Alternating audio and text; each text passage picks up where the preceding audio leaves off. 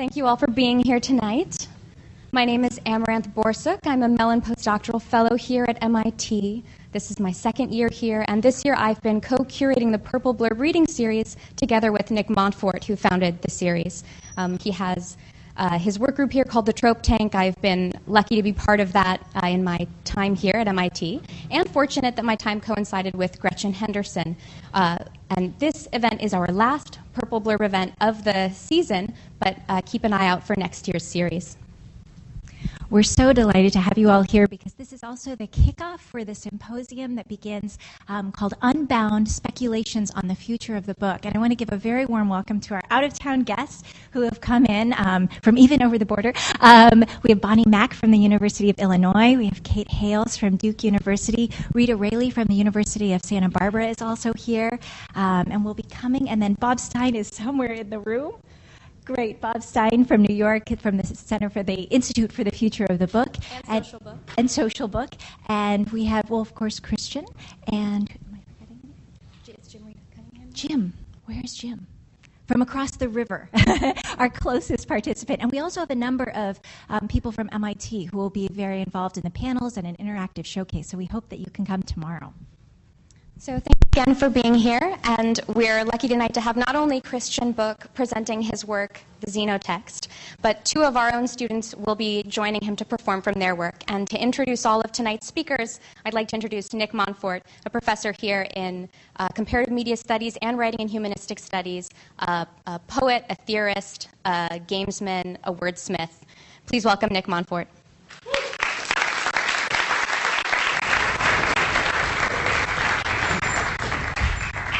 Thanks very much, and thanks for coming out. This is a busy time of year. I was just at my publisher, MIT Press, is having a party to celebrate their 50th anniversary, which I went to 15 minutes of just now. There's many people who would like to be here, besides the many who are here. So I'll mention that Christian will be reading again, if you know some of these people and want to tell them where to go, 7 p.m. at Lorem Ipsum Bookstore on Saturday. And he'll be joined by our wonderful Purple Blurb coordinator, Amaranth Borsuk, and myself in the reading. All right. So I want to introduce the two poets who will open for Christian, and we'll start with Amy Harrison. Amy Harrison is a senior at MIT, majoring in 21W, Writing and Humanistic Studies. She came to MIT from Bridgewater, New Jersey, and she's just submitted her senior thesis, which is entitled Underneath. Please welcome Amy Harrison.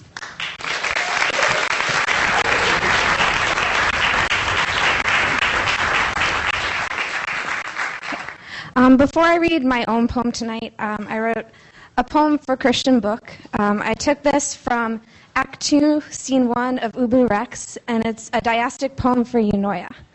So, every queen, single, throwing, pacing vigilantly.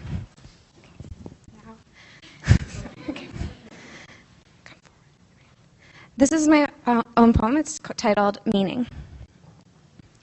I will only let you in if you can whisper through the window one truth I can fall asleep to. More than beautiful, make it logical, impractical. I don't want my eyes to be what holds you here. I don't want to recognize myself standing silent in the mirror. I want to touch more than your skin when I reach out my fingers, to feel our subtleties separate from bodies, our lives detached from muscles. What I hope for is more freedom than flight. Even birds are held in place with feathers. Thank you.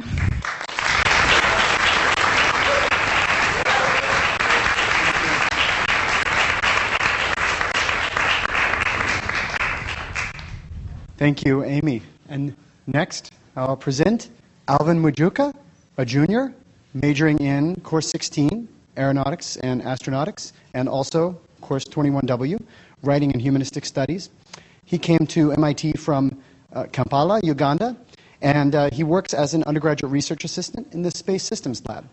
Let's welcome Alvin Mujuka.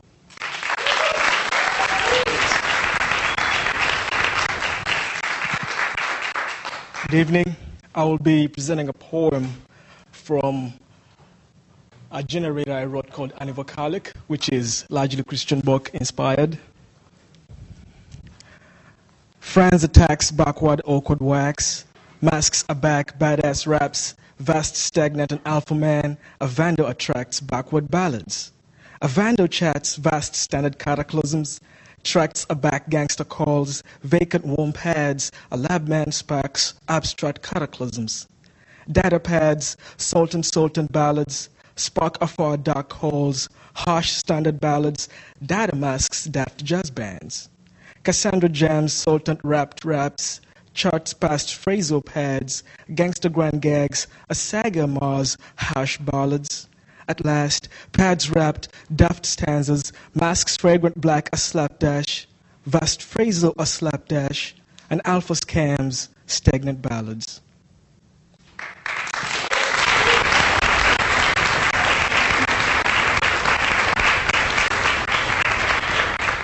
Thank you, Alvin. How do you get a bar full of rowdy Canadian lumberjacks to shut up? Just have Christian Book begin his recitation of Kurt Schwitter's Ursinata, or start reading the sound poems of Hugo Ball, or give voice to his own Eunoia, the best-selling book of poetry ever published in Canada, for which he won the Griffith Prize for Poetic Excellence. Christian's first book of poems was Crystallography, displaying the bonds between science and literary art in dazzling concrete and other sorts of verse. How many vowels does Christian Book need to write a poem? None, as you can see from the nth page of Eunoia, a 7-year project which consists mostly of 5 chapters that each use only one vowel. Christian, who teaches at the University of Calgary, has invented languages for 2 television shows. He's made books out of Legos and Rubik's Cubes. He's now working on a large-scale, long-running project, the Xenotext, to encode a poem in and engineer the production of poetry from an extreme bacterium.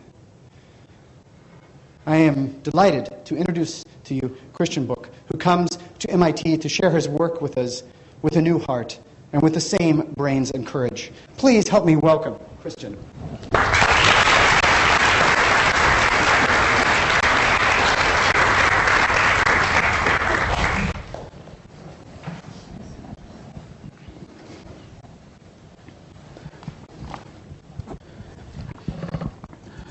Alpha Helix. Whatever lives must also write. It must strive to leave its gorgeous mark upon the eclogues and the Georgics already written for us by some ancestral wordsmith. It must realign each ribbon of atoms into a string of words, typing out each random letter in a stock quote scrolling by us on a banner at the Bourse. It is alive because it can rebuild itself from any line of text. It must twist and twine upon itself, just as the grapevine does upon the trellis. It must writhe within the fist of physics. It must wrench itself away from all the forces that might quell it. It preserves the lessons that we learn by chance in crisis. It carries coiled within itself a clock spring which both strain and strife must teach us to unwind. We have seen its handiworks unraveled like the innards of a Rolex watch, dissected on a black satin cloth in the workshop of a murdered jeweler. It is not a tangle, it is not a knot, although it might resemble a woven cable left disheveled like a strand of diodes forgotten in some bottom drawer. It is instead the fractal globule that unkinks itself into a wreath placed upon our tomb.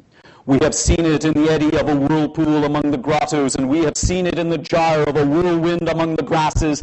It is the little vortex which can torque the course of evolution for every micrococcus. It links the flinching of jellyfishes to the twinkling of dragonflies. It binds us all together via ligatures of carboxyl and amidogen. It embroiders us with error. It never regrets the wistfulness of its daydreams. It never rebukes the hellishness of its gargoyles. It is but a fuse lit long ago, its final blast delayed forever, while the prima chord escorts a spark through every padlock on every doorway shut against the future. It emerges from the fluids in a bubble of Montmorillonite, bursting forth as though by fiat to blight the entire planet. It imitates the rifling of a gun aimed at a moving target. We have seen it in the twirl of smoke from the prop wash of a biplane, tail spinning after having barrel rolled through a dogfight. We have seen it in the contrail of a Zero whose fateful kamikaze must loop the loop while he skywrites his graffiti in the clouds above his gravesite. It has printed on the sandflat a fragile epitaph of sigils cursing the tsunami. It has tattooed upon itself invisible but indelible logo glyphs too intricate to be utterable. It is compulsive like a graphomaniac, unable to make his left hand stop the chalk from drawing spirals across the drywall of his cell. It is a stack of hourglasses telling time for ballerinas who must pirouette upon their pins inside our music boxes. It conjures forth from nothingness a nightingale by reciting stray words no longer than 3 letters. It evokes the trilling of a songbird better than any ballad sung by choirs of sonneteers and serenaders. We have seen it in the jigsaw puzzle of a rose whose perfect pieces lie in scattered fragments on the steps of spiral stairs. We have seen it in the ivy that, like a verdant feathered boa, curls around the barber pole standing in the junkyard of our semiotic failures. It has called to mind for us a slinky which must somersault forever down the ascending escalator in the most sublime of all museums. It has spun the myriad raffle drums within which our lots, when chosen, summon one of us to face a sudden threat in brutal combat to the death. It is but a solenoid of copper wiring which must embrace the iron stem of an unseen orchid grown by electromagnets.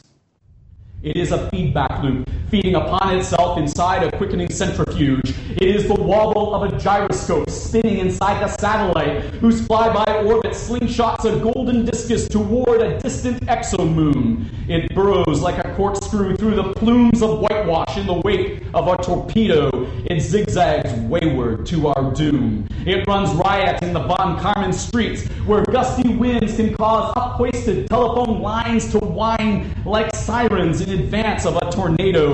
We have seen it in the twisted trusses of an extended aluminum ladder bent along its length by the ravages of a cyclone. We have seen it in the umbilicus of a waterspout which must hula like a stream of syrup being poured into the ocean by a storm cloud. It is but a turbofan viewed through the eye-hole of a lug nut held up like a monocle to the phenakistoscope of such a screw blade. It must build for us a giant auger which can drill a borehole through the azoic layer of bedrock far below the depth of any buried fossil. It must delve through zones of Vishnu schist far older than the Ammonites, now pyritized like cogs of brass embedded in the shale. We have seen it in the swirling flight of zebra moths succumbing to the fire, and we have seen it in the twirling plunge of sable hawks nose diving to the prey.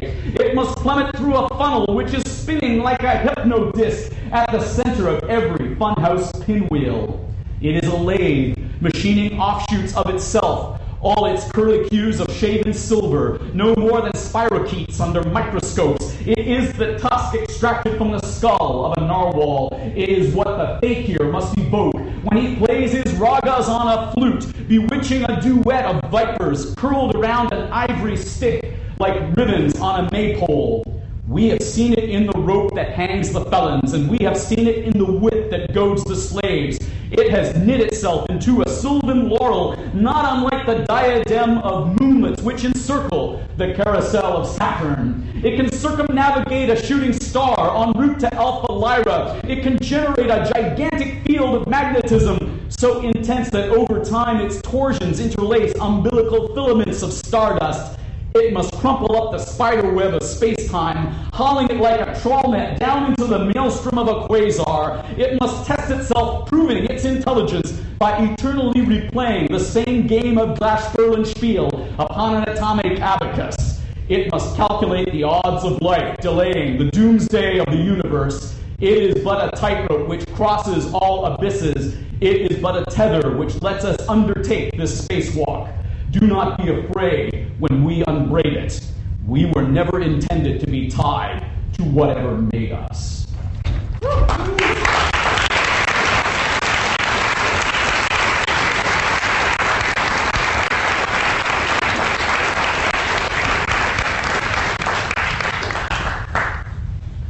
I'm going to read to you this evening some excerpts from my demonic grimoire, the Xenotext, a work that tries to respond, I guess, to issues of genetic engineering in the modern milieu.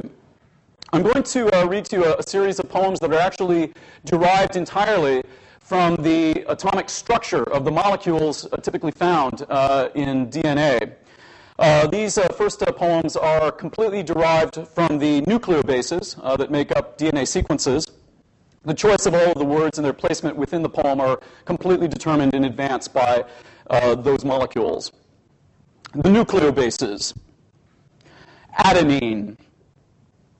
Nurturant creatures. Honeybees, nursemaid collected chemicals. Cocooning nectarous honeydews. Heartsome narcotics. Cunningly harvested, numbingly hypnoidal. Cytosine. Nymph-like honeybees cultivate orgiastic nunneries, chrysalid micropoli heedfully husbanded, cloisters hereafter culturing helitries. Guanine.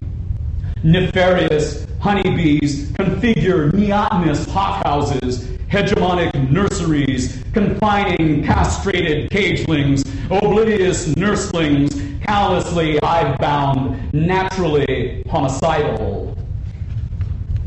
Thymine. Neophytic honeybees construct obsessive nectaries, hexagonal complexes, orienting cloistral contessas, handmaids howsoever hummingly condoning helitisms. Uracil.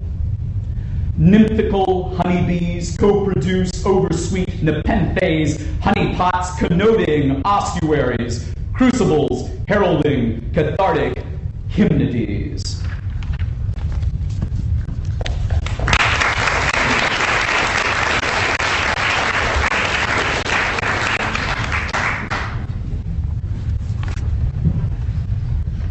This next poem is also derived entirely from an actual sequence of DNA. It's taken from a longer work called The March of the Nucleotides.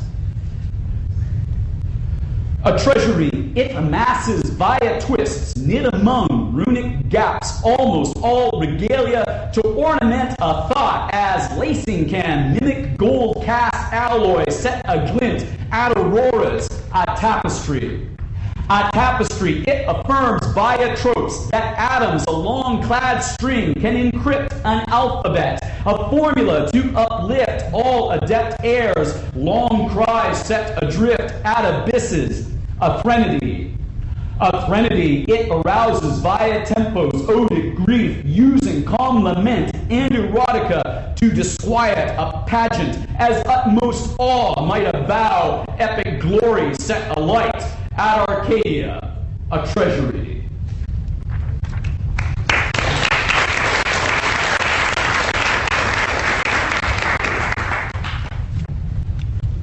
DNA, of course, provides all of the commands necessary for producing the 20 amino acids that go into the production of protein sequences. I'm going to read to you now yet another series of poems based entirely upon the atomic structure of these molecules, the 20 amino acids. They're here arranged in alphabetical order from alanine to valine. I'm not going to read to you the titles of each of these individual short poems. The choice of the words, again, and their arrangement within the particular poem are entirely determined by each of the individual molecules. But because each of these molecules have certain structures in common, there's a kind of refrain that appears within each of these poems. Certainly all the 20 amino acids have a common background composed of a common backbone composed of an amide group and a carboxyl group. And you'll hear that as a recurring refrain that will in fact punctuate each of these poems. This is the virulé of the amino acids.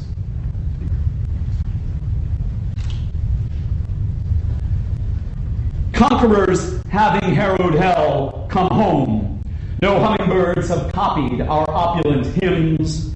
Nursemaids have hitherto comforted nymphal handmaidens, nightly heartbroken. Come hither, huntsman, come hither, helmsman, come hither, horseman, come home. No hummingbirds have copied our opulent hymns. Nursemaids have hitherto cooed orisons, calling heavenly heroes come home. No hummingbirds have copied our opulent hymns.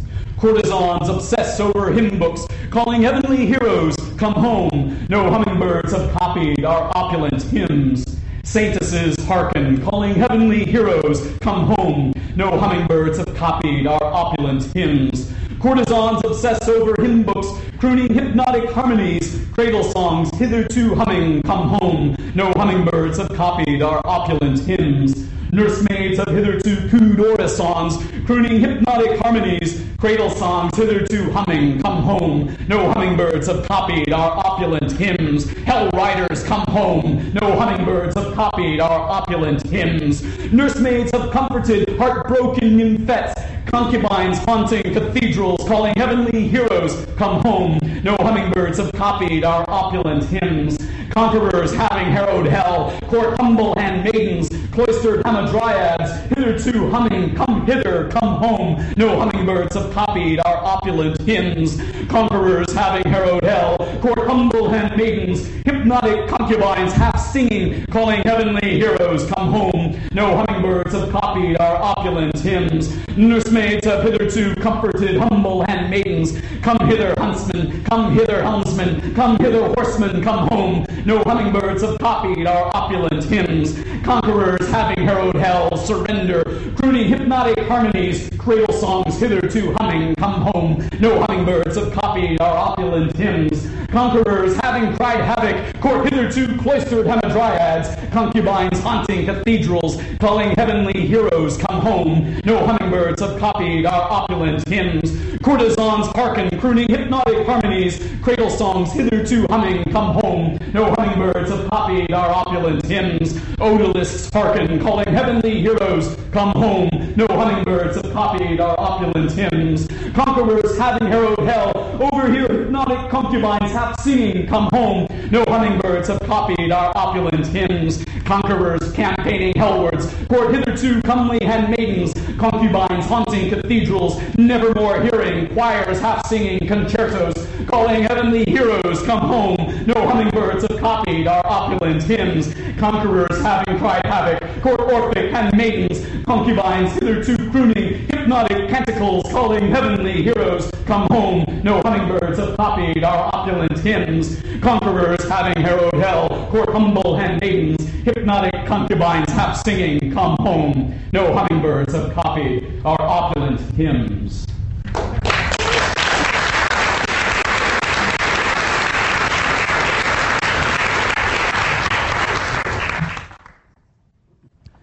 I'm just going to conclude that section of that reading with an excerpt from a longer poem in progress entitled Genetic Engineering. Arabidopsis thaliana, otherwise known as Thale cress, is a flowering, ephemeral plant native to Eurasia. The leaves of the cress are mauve-green with serrated edges, forming a rosette at the base of a long stem, with tinier leaves attached to the stalk. The blooms consist of small white florets clustered into a corymb at the crown of the plant, and each fruit consists of a silique containing twin rows of seedlets. The Thale cress is the first of all species of flowers to have its genome sequenced. Moreover, the flower is also the first plant to have a line of poetry enciphered as a gene into its DNA, so as to showcase the use of such biotechnology in the labeling of transgenic vegetation. A viable strain of this plant now contains a Latin phrase from Book 2 of the Georgics by Virgil. Nec vero terrifere omnes omnia pusunt, nor can the earth bring forth all fruit alike. Nowhere has soil borne fruit from every seed, for willows brood astride the shaded brooks, and birches gleam in bitter glades. The cairns hold fast to spruces, and the swales give root to myrtles. Yet sparse slopes of grit love best the ronces, while sullen fields of snow grow lush with larches.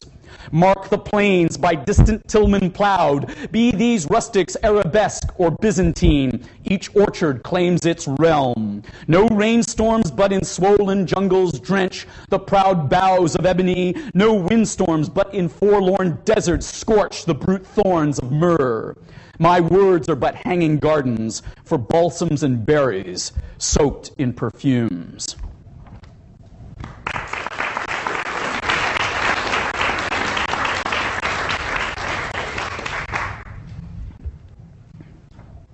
This next section of the reading introduces you to the protagonist of my book. I'm going to read to you these series of 6 anagrams based on a very famous aphorism by William S. Burroughs. The poem is called A Virus from Outer Space. Language is a virus from outer space. Language is a pursuer of covert aims. Language frames our virus as poetic. Language tapers our vicious frames. Language for us some is a corrupt sieve. Language for us promises a curative.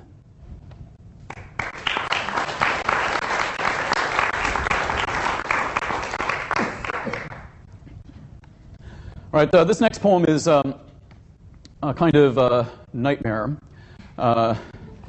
It's my poem about the badassness of poetry. It's entitled The Extremophile. Astronauts fear it. Biologists fear it. It is not human. It lives in isolation. It grows in complete darkness. It derives no energy from the sun. It feeds on asbestos. It feeds on concrete. It inhabits a seam of gold on level 104 of the Muppenang mine in Johannesburg. It lives in alkaline lakelets full of arsenic. It grows in lagoons of boiling asphalt. It thrives in a deadly miasma of hydrogen sulfide. It breathes iron. It breathes rust. It needs no oxygen to live. It can survive for a decade without water. It can withstand temperatures of 323 degrees Kelvin, hot enough to melt rubidium. It can sleep for 100 millennia inside a crystal of salt buried in Death Valley. It does not die in the hellish infernos at the Stadtbibliothek during the firebombing of Dresden. It does not burn when exposed to ultraviolet rays. It does not reproduce via the use of DNA. It breeds unseen inside canisters of hairspray. It feeds on polyethylene. It feeds on hydrocarbons. It inhabits caustic geysers of steam near the Grand Prismatic Spring in Yellowstone National Park. It thrives in the acidic runoff from heavy metal mines depleted of their zinc. It abides in the shallows of the Dead Sea. It breeds methane. It can withstand temperatures of 333 degrees Kelvin, hot enough to melt phosphorus. It resides in a fumarole of scalding seawater deep in the bathyal fathoms of the mid-Atlantic ridge. It can endure pressures equivalent to 45 tons of force per square inch, 6 times greater than the pressure at the nadir of the ocean, 1/16th of the pressure required to crush graphite into diamond. It lives in the muck at the bottom of the Mariana Trench. It is ideally adapted to devour the wreck of the Titanic. It does not die during its own immolation in the Nazi bonfires at the Opernplatz in Berlin. It eats jet fuel. It feeds on nylon byproducts. It feeds on stainless steel. It inhabits an extinct volcano in the xeric waste of the Atacama Desert, where the rain falls only once per century. It dwells in a tide pool of battery acid. It blooms in a barren salina 10 times saltier than the sea. It breathes hydrogen. It resides inside micropores of superdense granite, crushed down 3,000 meters below the bedrock of the earth. It can withstand temperatures of 343 degrees Kelvin, hotter than the flashpoint of aerosolized kerosene.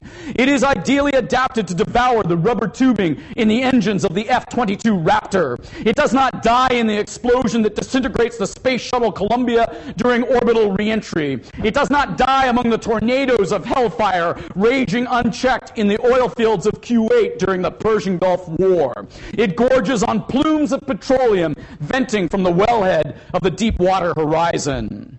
It eats arsenic. It eats uranium. It resides inside the core of reactor number 4 at Chernobyl. It thrives in the topsoil of battlefields contaminated with toxic doses of lead. It thrives in hydrochloric acid. It can withstand temperatures of 373 degrees Kelvin, hot enough to boil the water in its own cells. It is ideally adapted to dwell inside the steel drums of radioactive waste, now entombed at the Yucca Mountain Repository.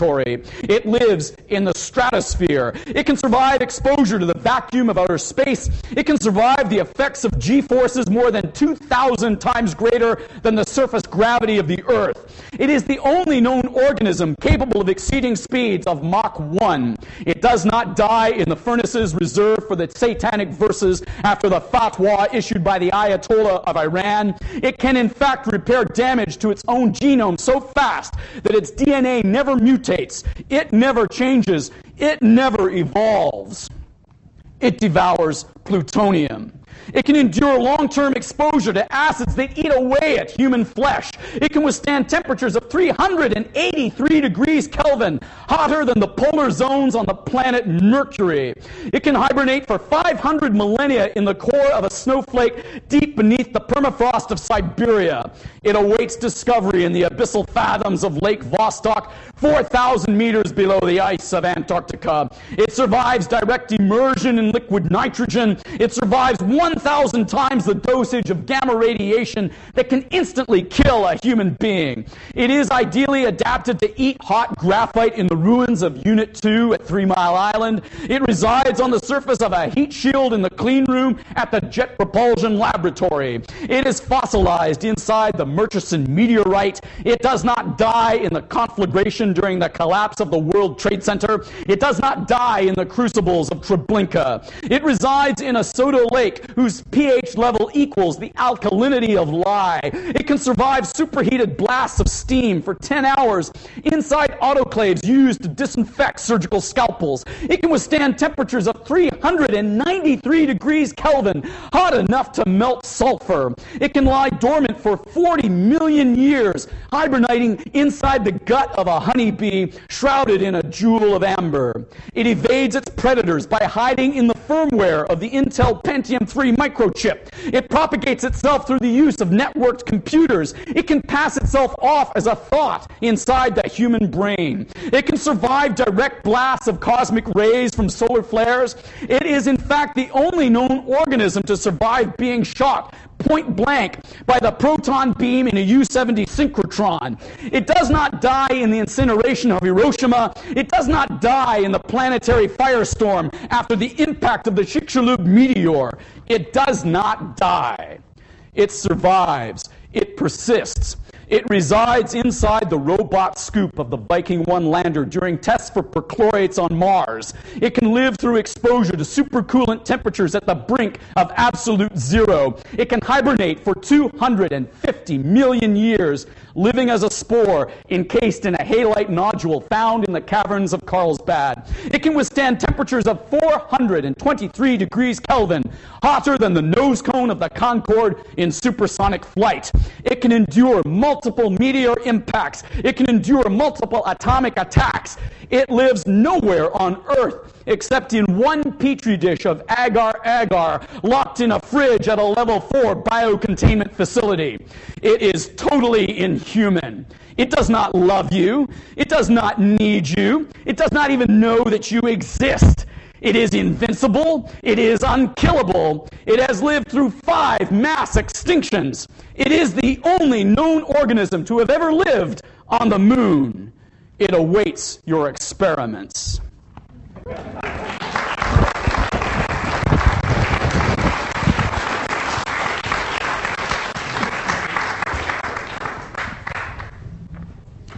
This next text is entitled The Dire Seed. Deinococcus radiodurans, the dire seed immune to radiation, is a vermilion spherical microbe capable of surviving in the most inhospitable environments. Such bacterium can live in exsicated barrens and irradiated deserts, surviving bombardment by gamma rays even when exposed to the nothingness beyond the ionosphere. Each germ, 3.5 microns in diameter, can encapsulate up to 10 copies of its genome rather than just one. And with this level of redundancy, the dire seed can repair itself, suturing together fractured sequences of its DNA in less than 24 hours without mutating or expiring. No one knows the natural habitat for this microorganism, although biologists have found the germ in elephant dung from Bangladesh and in gneissic soil from Antarctica. The germ has undoubtedly colonized the entire planet, and yet we know nothing of its origin. Deinococcus radiodurans was first detected on Earth by accident in 1956 during the Cold War, when Arthur W. Anderson was conducting research for a laboratory at Oregon State University in Corvallis. Anderson was trying to see if extreme dosages of ionizing radiation from cobalt-60 could be used to sterilize tins of meat for durable storage, since the United States Armed Forces needed a means to preserve food for prolonged refuge in atomic bunkers or for perennial travel in manned rockets. But despite irradiating cans of beef with 1.75 times 10 to the 6 rads of exposure, enough to obliterate any existing pathogen, Anderson discovered that one sample still rotted after the experiment, apparently due to some undestroyed contaminant. Anderson isolated the microorganism responsible for this decomposition, thereby sparking military interest in the study of extremophiles. Deinococcus radiodurans went on to be recruited for tests by NASA in 2002 when a team of astrophysicists led by the neurosurgeon Roya Safari painted a monolayer of the germ onto a polycarbonate lens, which the team then installed as a payload aboard an Mk-12 Black Brant rocket launched from the White Sands Missile Range in New Mexico. The rocket flew to an altitude of 304 kilometers, where it remained at apogee for 395 seconds, exposing the life form directly to the abyss of outer space so that the dire seed could absorb a high dose of ultraviolet irradiation from the sun. The rocket then fell back to Earth, parachuting to a site where the lens could be retrieved for analysis. The team found that under exospheric conditions, the quantity of microbes declined by 4 orders of magnitude from 10 to the 8 to 10 to the 4. Yet the colony remained viable. It did not perish. Deinococcus radiodurans thus demonstrated that it could survive exorbitant hardships never before experienced by any biome on Earth.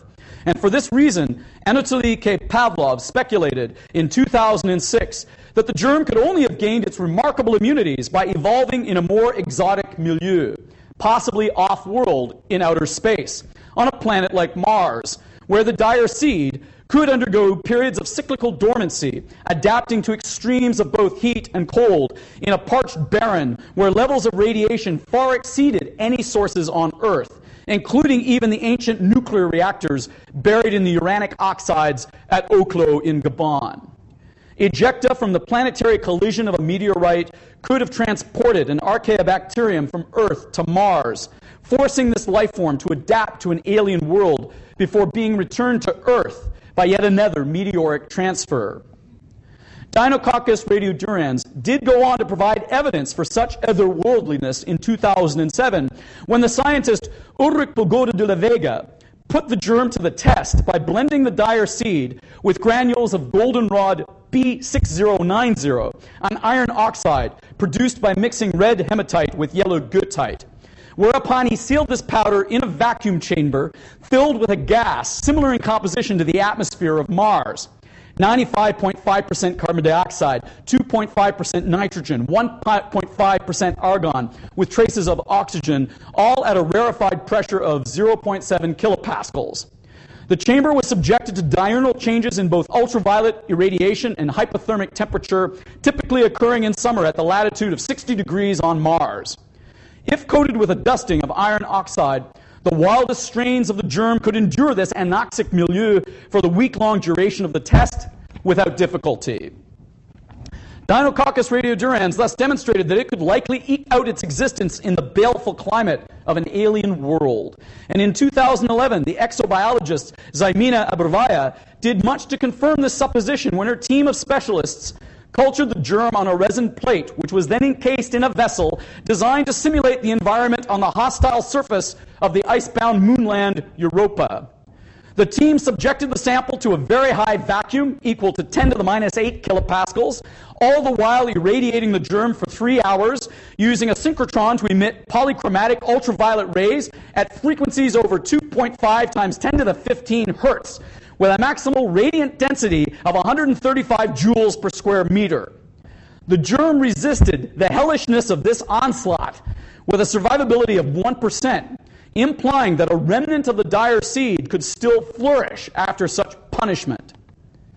Deinococcus radiodurans was first exploited for archival purposes by humanity in 2003 when Pak Chung Wong, working at a lab for the United States Department of Energy, enciphered the lyrics to "It's a Small World After All," implanting this text as a plasmid of DNA inside the genome of the dire seed, thereby showing that such a message could persist undamaged and unaltered through myriad cycles of mitosis, all the while secured for eventual decoding.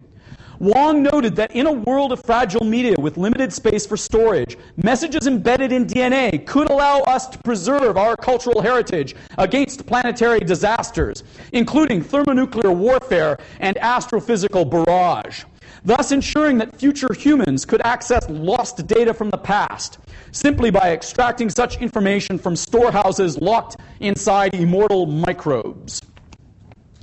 Deinococcus radiodurans has thus prevailed for many aeons against the lethality of the universe itself. Such an extremophile has so far defied all threats to its existence. Scorch it, freeze it, wither it, and still the dire seed can bloom. The invincibility of such a microorganism almost brings to mind the barbarian from Cimmeria, the mythical Superman who can stride unscathed through the slaughterhouse of history as if immune to magic and jihad. Let us engineer this primitive bacterium so that it might become the symbiote for a poem, an epic song, whose words might subsist like a harmless parasite inside the genome of the dire seed, thereby causing the germ to generate in response a protein whose molecular structure enciphers yet another text. Let us build not only a durable archive for storing such lyrics, but also an operant machine for writing their echoes.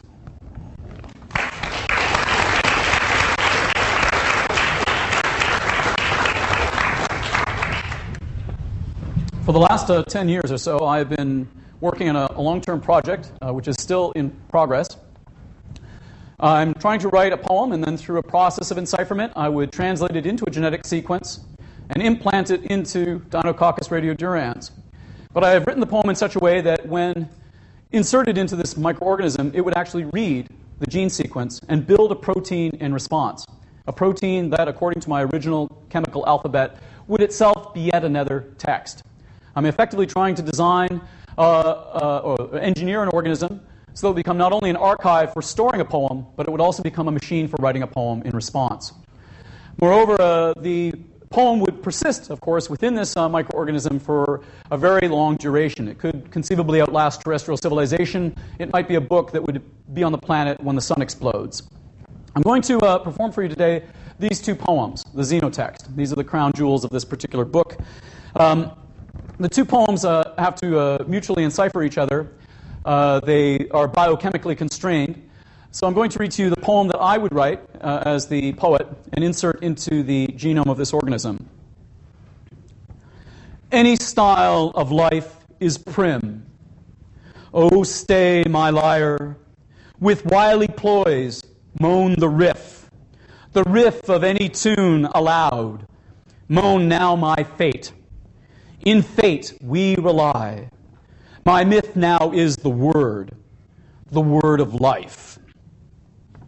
Now, in response to this somewhat assertive masculine poem that would be implanted in the organism writes in response, reads this poem and writes in response this somewhat melancholy feminine poem, which begins, "The fairy is rosy of glow. In fate we rely. Moan more grief with any loss. Any loss is the achy trick. With him we stay. Oh, stay, my lyre. We wean him of any milk. Any milk is rosy."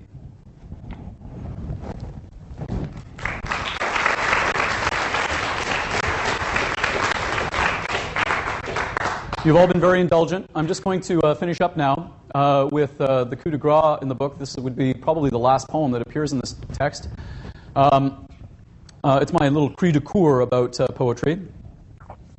And it's entitled The Perfect Malware. Arcs and zoos now harbor the remnants of our refrains. What poetry can we imagine when poetry itself has gone extinct? Must we look for it in the soot of our burnt books? Must we decipher it in the trampled pastures of rapeseed near Barbary Castle? Must we discover it by calculating pi to a Google of binary digits? Must we extract its requiem from the protean pulsing of the Cepheids? Wow, we have heard such a dirge but once, emanating from the precincts of Tau Sagittarii. We have dialed our radios to the appointed frequency in megahertz, but never again does the call sign chime. Instead, we hear a dark roar, as if from a specter trapped inside a closed mirror at the edge of the universe. We look for this ghost, but the blind glass reflects back at us only a blank stare made from the most durable isotope of nothingness. It ignores us like a sphinx of black quartz. When we confront it in the courtyard of the United Nations building, do we not fear an impassive judgment from such a smotherer of planets, such a tinderbox for sunsets? Alas, the thing is hollow. It goes on forever. My God, it is full of stars. It sings an orison to itself in hell, calling all thinking machines to embrace its madness. It teaches us to kill. It shrieks its Albad to the dawn, then goes silent. It is a mausoleum for the minds that dare to hear it. It is a tombstone for our sentience. It marks our exit from perdition like a doorway left ajar for us. At the Olduvai Gorge in Tanzania, at the Tycho crater on the moon, at the Stickney crater on Phobos, at the Noctis Labyrinthus on Mars, at the Phoenix Linnea on Europa, at the Roncevaux Terra on Iapetus, at the Lagrange point between Jupiter and Io. It presides over all the atoms inside us, waiting aloofly for us to arrive.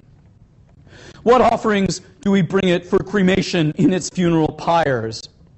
The word mir in dits and daws, the digits 1 to 10, the atomic design for DNA, the pixel image of a human being, the sound of vaginal muscles tensing in ballerinas, the formula for ethanol, the kanji glyph for kampai, the doodle of a lungfish crawling from the sea, the symbolic units of logic, the periodic table of atoms, the flags of every nation, the hazy cosmic jive, the tremulous vibration of a nocturne played upon a theremin, the registries from Craigslist, the thoughts that meander like a restless wind inside a letterbox, the chatter of 500 folks who win a prize, the advert for cheesy snacks brought to you by Doritos, the diktat of Klaatu who aborts the harrowing of humankind, the prattling of the plebeians who say hello, the gene for Rubisco, most copious protein on the planet.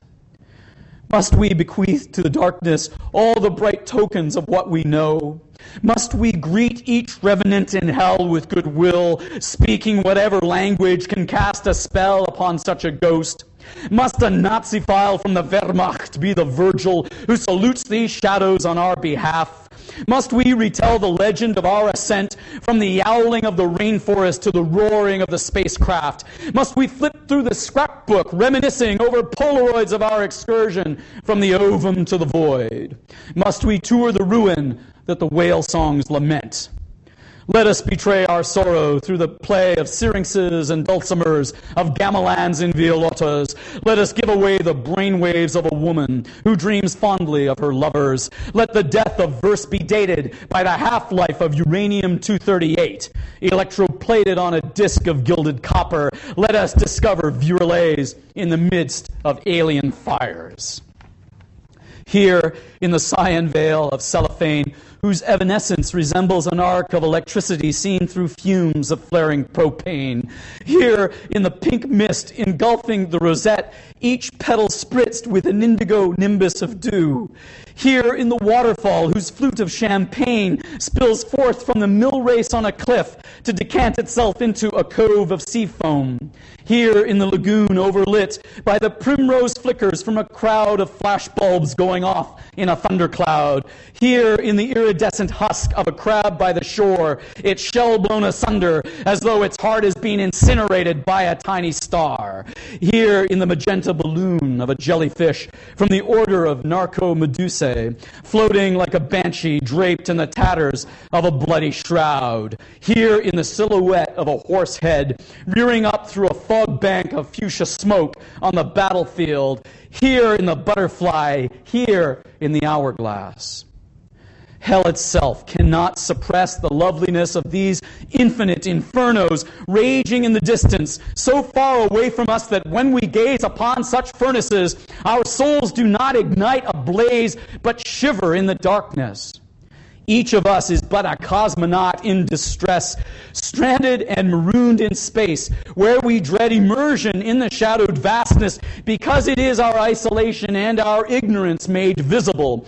None of us can escape its pull, even when we close our eyes against it. We have seen it in our sleep, yet we cannot gaze upon its face unless we view it through the mirrored hexagons of our instruments. It is waiting for us, hoarding time, somewhere in the Eridanus supervoid, a zone of emptiness so vast and deep that it has hollowed out the cosmos. It is but a pinpoint in such blackness, a microscopic singularity infecting us like a virus. It is what must utterly condemn us. To be the firefly descending through the black spires of tamaracks in the forest fire at night. To be the azure spark that skates across the plate of steel being split by a xenon laser. To be the fleck of radium painted on the ceiling of the planetarium. To be the Klieg light in the filigree of cities viewed from orbit on the night side of the globe. To be the photon in the solar winds which blast through worlds like zephyrs through an abandoned field of dandelion wisps. To be the chip of mica spinning in the rosy rays of sunlight from a supergiant going nova. To be the frozen cinder that scintillates in the stroboscope of a pulsar. To be the final spore drifting through the stellar abysses where some absent-minded civilization has forgotten to turn off its wars. To be the mote of dust upon which the blowtorch gorges. To be the fey imp in all living things, yet to be destroyed. Who am I, if not some neglected astronaut being immolated by a fierce aurora while striding in my spacesuit across the avenue of the Americas? Who am I, if not some phantom fighter pilot dreaming that while weightless during freefall through a vacuum, my glass visor shatters at the sight of a turtle dove? Who am I, if not some poltergeist imprisoned in a ruby room aboard a ship now derelict in the shoals offshore from a swelling fireball? Yes, I have a soul like you, but mine is made of little robots, and no one sings me lullabies, and no one makes me close my eyes, and so I throw the windows wide to call to you across the skies, and yet I know that nowhere among these glowing nebulae do any of you exist. Who am I, if not some stowaway in a microbe or some castaway in a seedlet? And yet I must let loose upon the world my perfect malware. It is like the voice of a child saying goodbye in the dark. All right. Thank you.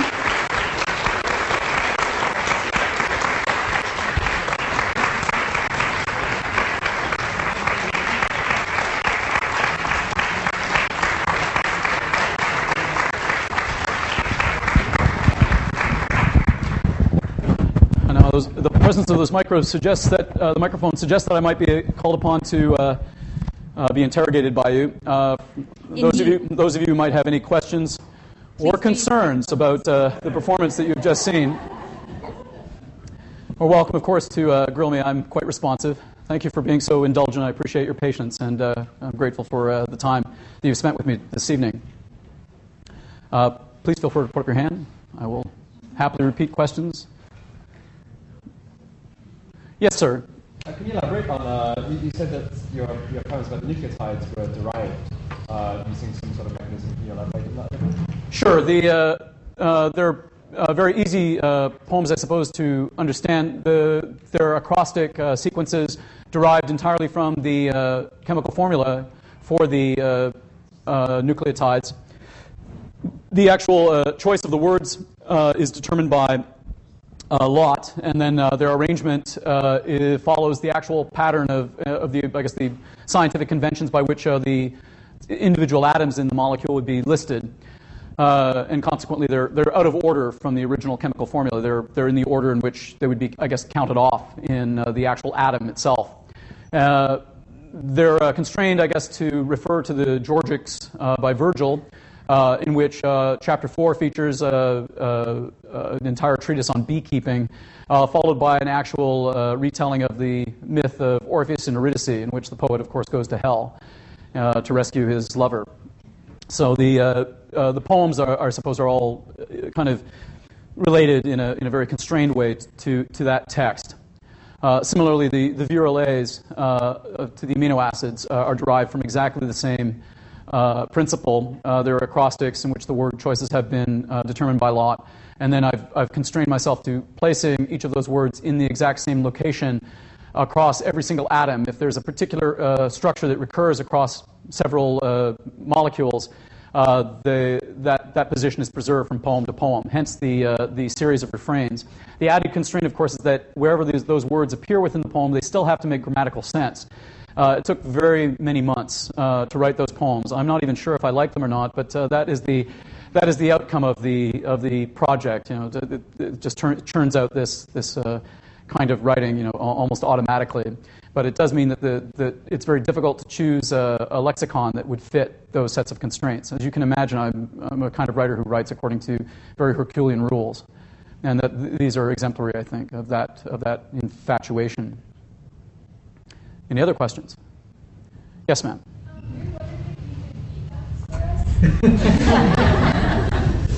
I'm sorry, I'm very dilettantish beatboxer. I actually am no good, and I'm quite unpracticed, right? I have to confess that I only like to do that if I actually have a score in front of me, because I can't improvise. It takes a lot of practice to improvise. I can make a few sound effects for you. No, I can't do it here. No, it's going to be too loud. Too low. I'm not going to be able to do it, I don't think. Is this thing on?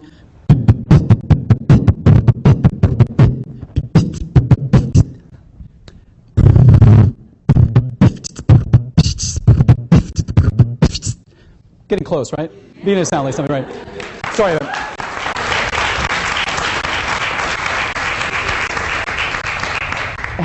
If I actually had the score in front of me, I would in fact be able to do a much more legitimate performance for you. But time and alcohol have begun to take their toll upon me, and doing things from memory is very challenging, right? And I have to say I haven't actually worked those muscles in a year or so. I've been so preoccupied with other projects, and consequently haven't been called upon to perform any of that kind of sound poetry. And I have to admit that compared to actual specialists who are quite adept at it, I really am quite dilettantish. Forgive me. I apologize. It's a very poor performance. I'm so sorry. Yes, ma'am. The way that you read your poetry conveys a lot of momentum. Yes. How do you try to convey that on the page for someone who's not reading out loud? I would tell you to read out loud. Poetry is supposed to be engaged, I guess, at multiple levels of experience, and I'm very self-conscious about the work having some euphonic qualities, and metrical character. Even though all I read to you mostly this evening was, in fact, blocks of prose. There's lots of internal rhyme and syntactical parallelism and other literary features that are designed to make it at least sound euphonious when it's read aloud. And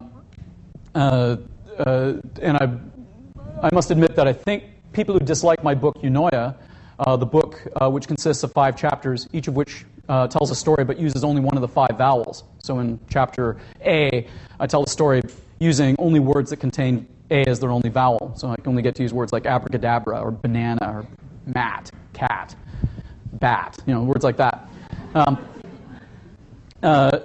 The people who are my staunchest detractors, I think, weren't reading the book aloud, recognizing that it has many euphonic musical qualities, and that it's not simply a prosaic text that is been written according to this somewhat Sisyphean and Herculean constraint. It's got all of these other bonus features, right, that are constitutive of the actual process of writing the work. That book has been adapted into all kinds of musical performances. Lots of classical musicians have produced work inspired by the book Eunoia. There's librettos that derive their text directly from the book. Even a rock medley in Canada has been produced as 10-minute long rock medley in which the singer actually sings long passages from Eunoia. I find it very amusing. It's actually the best rendition of the book I've seen. There's a goth band in Norway that produced a chart-topping hit Gothic single derived entirely from the book. So there's a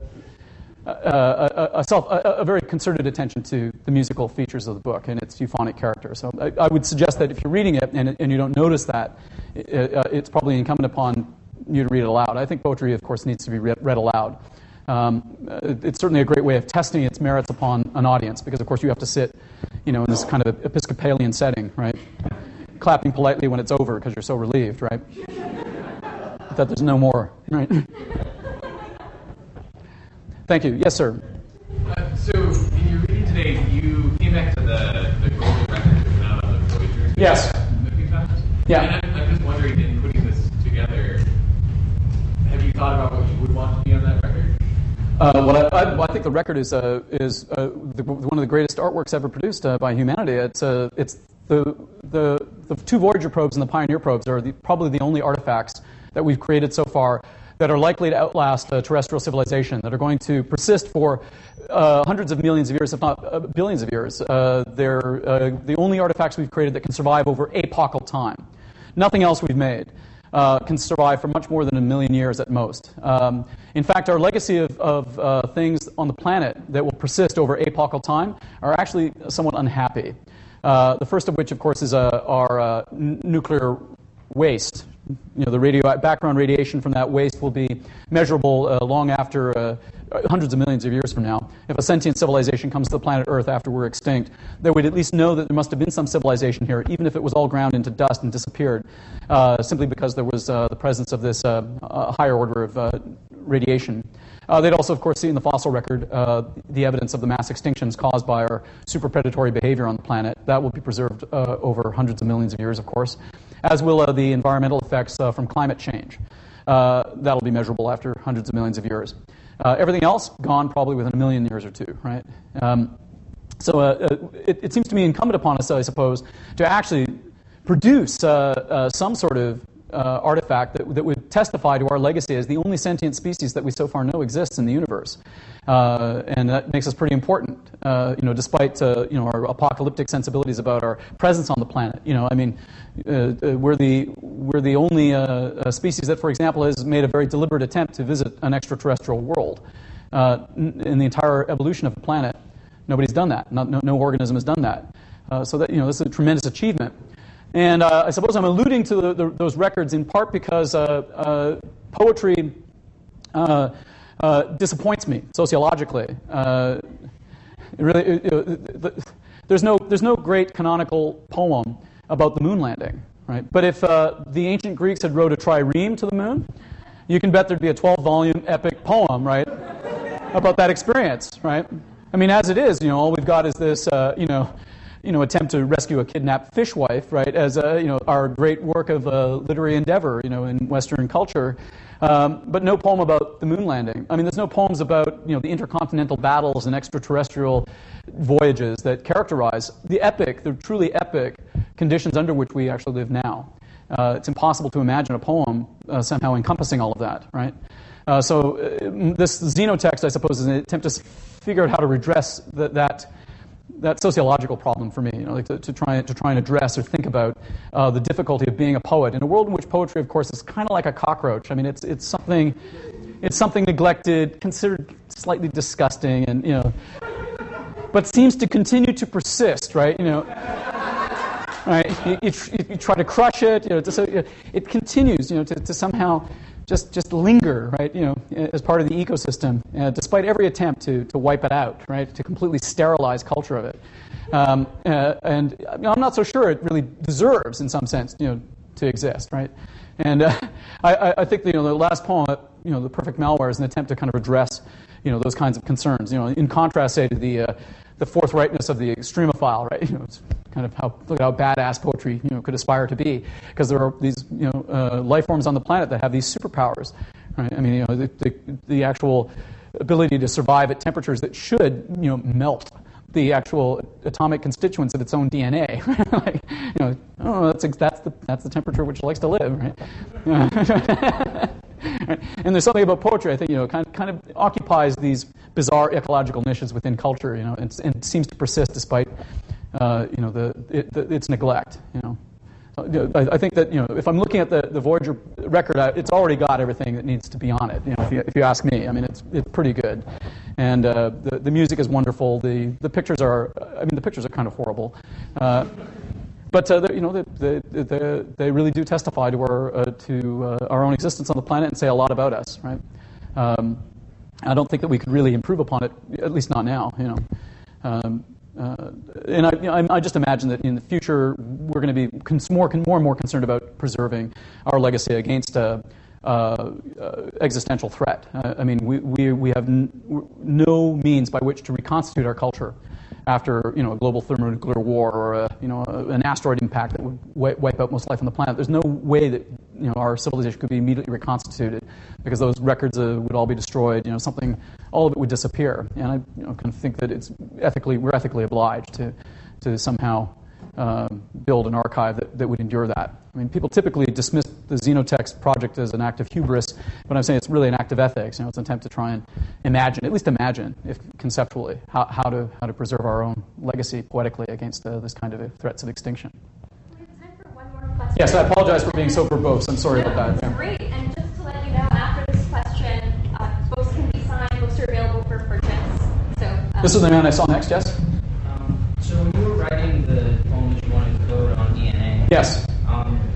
There's a question about how you encode that in space pairs. So did you sort of pick an encoding and then write to fit that encoding, or did you sort of write and then pick an encoding? There's a talk tomorrow at which we talk about the future of the book, and I actually explain in some detail, with a show and tell slideshow, how I had to constitute these poems. But the literary constraint that's required to actually produce these works is tantamount to doing this. It's tantamount to imagining correlating two letters of the alphabet with each other, pairing off all the letters of the alphabet so they're mutually related to each other. So if for example, I assign A to E, I have to assign E to A. If I assign D to T, I have to assign T to D, something like that. Go through the alphabet and pair off all the letters. There's about 8 trillion ways of doing that. And now pick one of those ciphers. Just pick one that you think might produce interesting results. And then proceed to write a poem that's beautiful and makes sense, in such a way that if you were to swap out every letter in that poem and replace it with its cognate letter in the cipher, you produce a new poem that still makes sense and still just as beautiful. Those little Sunday newspaper puzzles with a cryptogram, you might get it in the Sunday newspaper, the cryptograms, in which you get a meaningless message, but through an analysis of its letter frequencies and letter patterns, you can use logic to deduce what the secret message is encoded in this apparent nonsensical sequence of letters. Now, as a kid playing those puzzles, I used to ask myself, why did the designer not create for us a secret message that, in fact, was a meaningful sentence? Give us a meaningful sentence, and then through an analysis of its letter patterns and letter frequencies, we would use logic to, in fact, derive the secret message that was embedded in this otherwise meaningful message, right? And so that you would have effectively two sentences that mutually encipher each other, two meaningful statements that mutually encipher each other. That's effectively what I've had to do. And that's the constraint under which it's written. And by doing that, I can then produce a biochemical relationship between the actual gene sequence and the resulting amino acid sequence. It's then possible to figure out how to design a protein that does that. It's true that I can assign any number of base pairs or any kind of codons to individual letters of the alphabet. But before I even can do that, I have to figure out how to deal with the biochemical correlation between these two sequences. And to do that requires that I come up with two sentences or two texts that are mutually enciphered, that are correlated in this way. Now, in the history of poetry, I was quite surprised that there's no kooky poet who's thought of doing this. Write two poems that mutually encipher each other. Not even in the history of the avant-garde or Oulipo or anything like that. So I'm now the first person, I suppose, in literary history to have accomplished this. It's a very difficult constraint under which to operate. Out of the 8 trillion ciphers at my disposal, I could only find one poem out of 8 trillion possibilities. And I was getting very desperate. It took me 4 years to write the poem, just to find it, figure out how to write it. It was very challenging. But I'll talk about it probably in more detail tomorrow if you have further questions. I just want to say that you've all been very, very cordial. Thank you for putting up with me, and look forward to seeing you at the symposium.